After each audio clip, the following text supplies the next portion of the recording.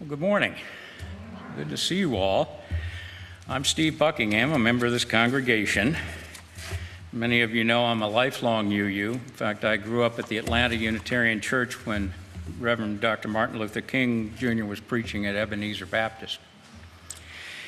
I'm also a lifelong political and social activist, as well as a student of religious, political, and social history.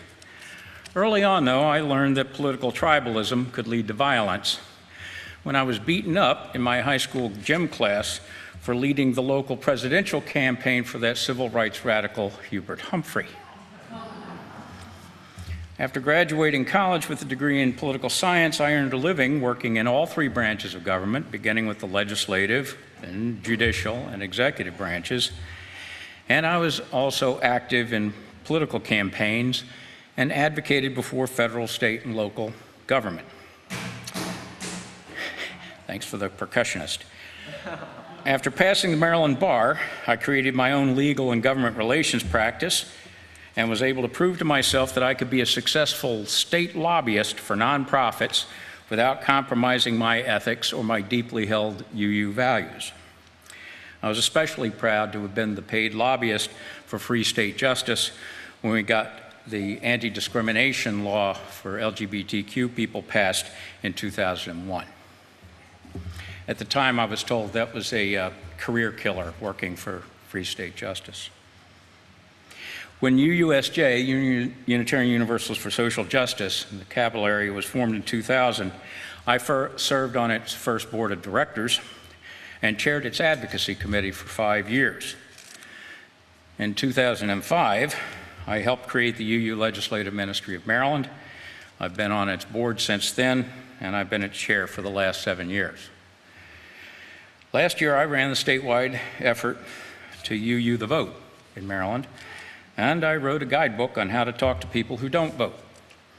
In short, my lifetime of experience has given me an understanding of how change has happened and can happen in our society, what is possible, and what is counterproductive. I do not subscribe to the magical thinking about creating a class-based revolution that will make everything somehow okay. Nor do I think that all you need is love. However, we must bridge the political divides if we hope to save our democracy. And I firmly believe that love must be the driving force behind and a key component of any successful effort. How many of us have struggled with friends or family members who espouse beliefs that are at odds with ours? Beliefs that seem anathema to us. We don't understand them. We don't know how to talk to them. America has been sorting itself into red and blue camps geographically, religiously, and culturally for a long time. And, sorry to say it, but each side has become more extreme over time, as they talk only to like-minded people. This is objectively true for both sides, regardless of who started it. Remember, it wasn't that long ago that many Democrats were openly pro-life or pro-gun, and others were not sure about marriage equality or trans rights, or even concerned with Confederate statutes around the country. And only recently, there were Republicans who supported civil rights legislation, and some supported abortion, affirmative action, gun control, and trans rights. That's all changed. Each political camp now has leaders and media that perpetuate the division and feed a continuous stream of information that attacks the other side. The divide has grown in recent years, and it has become much more dangerous.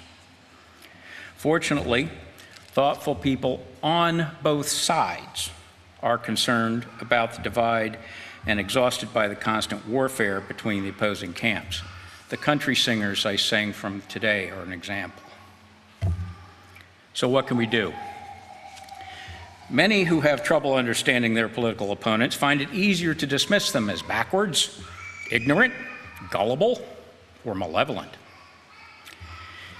It's not uncommon, even in UU circles, to denigrate our political opponents, treat them with contempt, call them crazy, stupid, or deplorable. Doesn't help. Not only unhelpful in swaying the persuadables and getting progressive policies passed, it harms both them and us. Dr. King spoke eloquently about how contempt breeds hatred, triggers hatred in others, and destroys those who act from hate and contempt. In particular, we need to stop reflexively accusing others of racism and sexism. We need to recognize that others may not be as informed or aware as we are of America's history of oppression, and stop ascribing evil intent to actions or statements that are often more ignorant than intentional.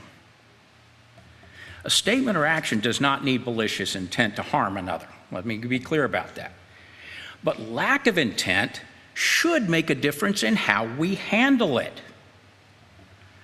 Raising awareness of actions that offend or harm others is different from attacking someone as a racist, and it can be counterproductive.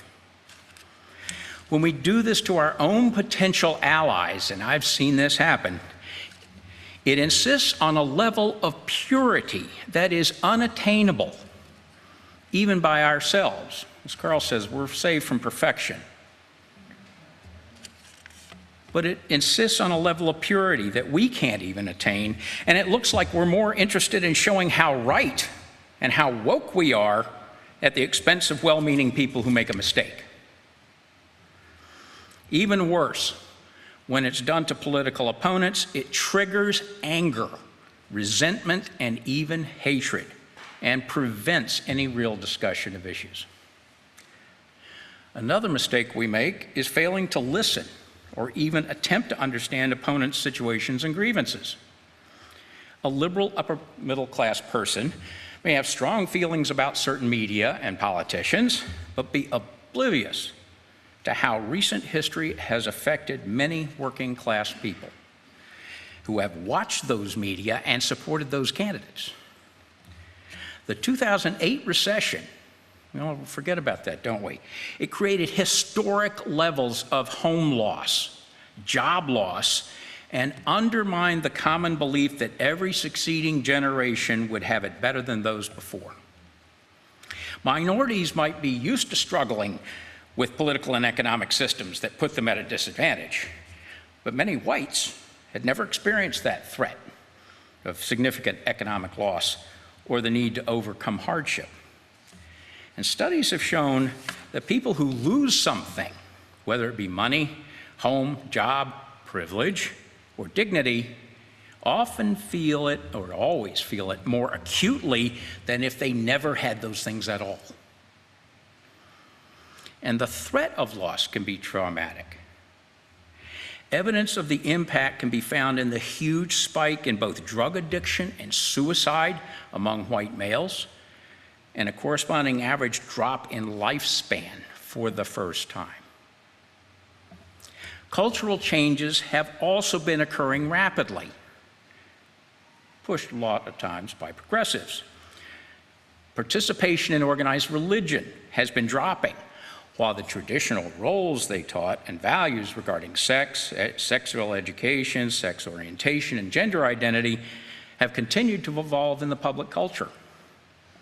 There's also been a growing awareness, especially since last year, of the systemic racism in the national culture, revealing very uncomfortable truths. But when beliefs and institutions that help define a person's social circles and their identity are falling away or changing, they can easily think that their way of life is threatened. While loss of white privilege is certainly a part of this, it's not the whole story. And we do people a disservice if we make no attempt to listen to their personal experiences. There is a culture war because the culture is changing. And many feel adrift without the long-standing institutional anchors that kept them moored. The alternative is to reach out to political opponents reduce their fear, and engage in constructive dialogue. We must cross the divide and begin the healing. The fact is that those who are trying to undermine our democracy rely on the blind following of millions to support their actions. If we can undermine this support in the larger community, we can deny extremists the power they seek. That's my premise. Understanding some of the reasons for opponents' beliefs is a start in making peace with them. But we also have to know how to talk to them. It may seem a daunting task to engage with political opponents, but there are ways to do it that are actually relatively easy to follow. Dr. John Gottman, a famous social psychologist, set forth 4 rules to heal relationships. This is usually couples, but focus on other people's distress and focus on it empathetically.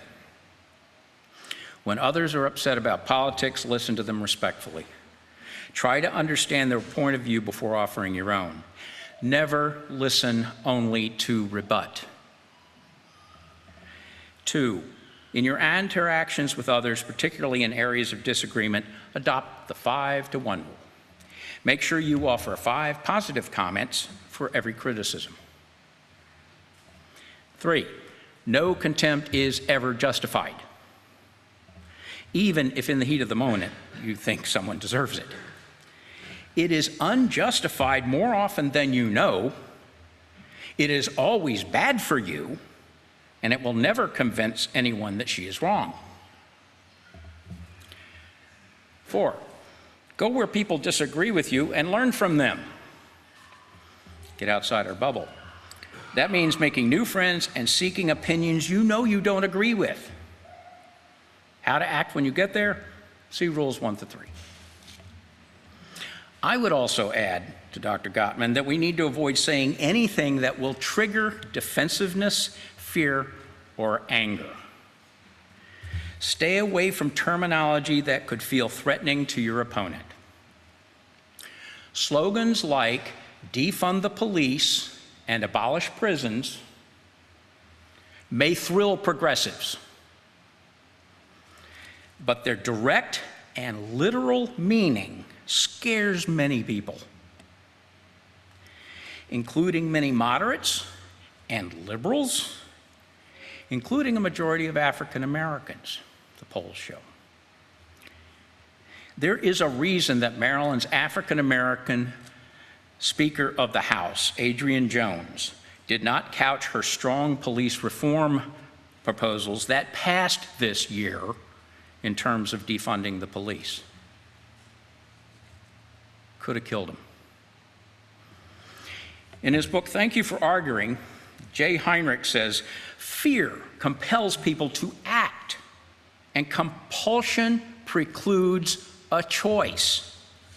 No argument there, only naked instinct. The last thing we need is highly motivated opponents taking action out of fear, even if we think the fear is unreasonable. Insurrection, voting, those are ways to act.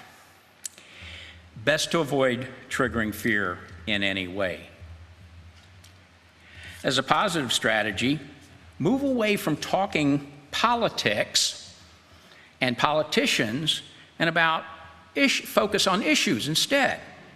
Many people, you might not be surprised, many people who express a contrary ideology also support many progressive issues and policies.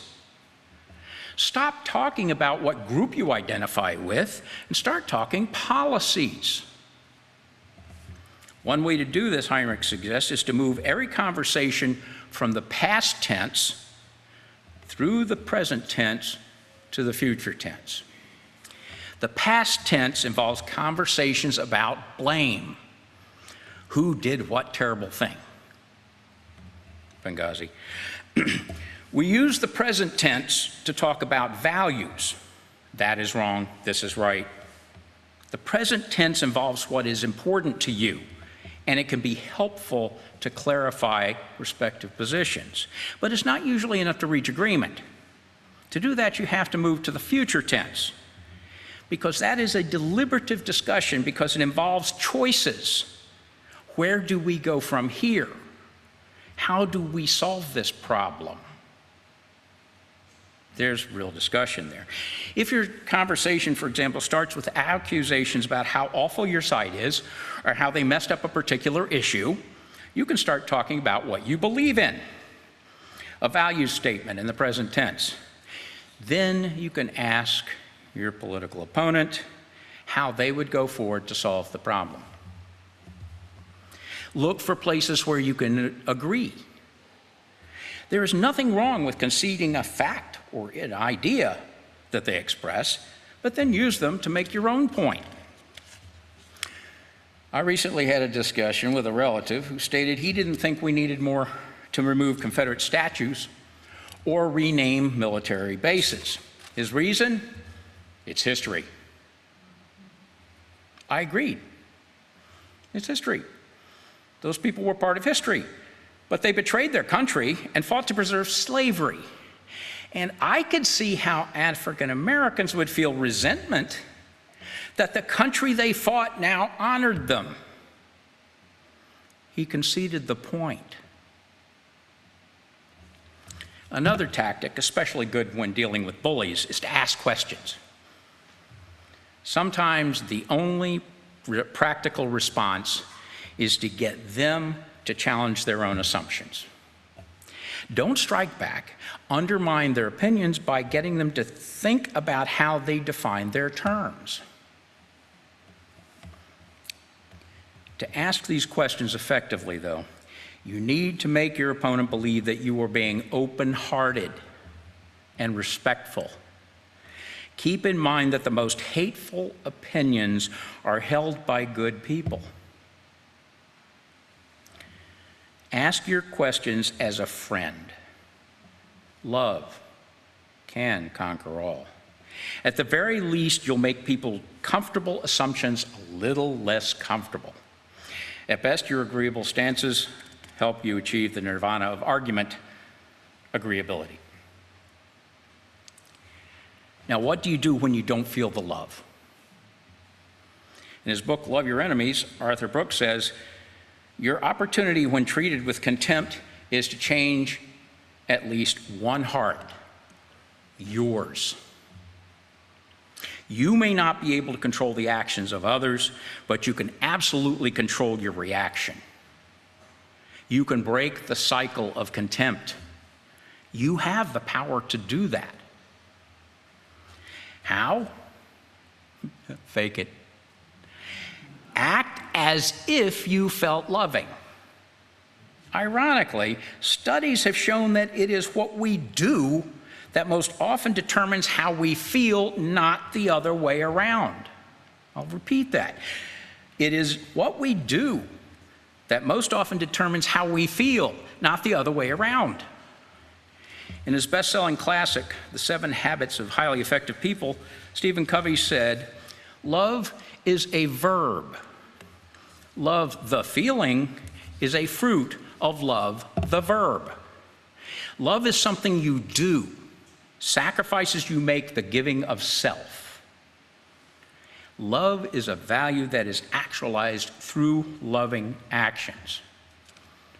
And as Brooks says, you don't have to feel unity and brotherhood. We simply need to act in a spirit of unity and brotherhood, and the feelings will follow. By the same token, if we allow ourselves to indulge in habits of contempt, frowning as we listen to talk radio, getting angry at the latest outrageous statement from a politician, our emotions will follow those actions as well. Also, show gratitude. Gratitude is quite simply a contempt killer. You cannot have contempt for someone to whom you are grateful. So be thankful for any meaningful dialogue and demonstrate respect and concern. Contrary to common belief, familiarity breeds compassion, not contempt. Familiarity breeds compassion, not contempt. I can tell you that this works since I've done it successfully. even with family members. There are also several groups that sponsor opportunities for opposing signs to have meaningful dialogue. America Talks held a National Week of Conversation in June, and some of the members of our congregation participated. Raise your hand. You did, right? Okay. There's also the Listen First Project. Sound familiar? The Civic Health Project and Common Ally, whose slogan, by the way, is "Screw politics, this is about issues." I've also conducted training and deep canvassing to engage people in encourage voting, and there are many ways to get started. The point is, if we want to overcome the barriers that separate us from political opponents, we must engage them. To bridge the great divide, we can and must stop saying and doing things that trigger anger and fear in others, and instead actively listen to their stories, ask questions to learn, not to rebut, talk about issues in the future tense, and show them the same respect, gratitude, and love that we show our allies and friends. Think what that could do for those contentious family conversations.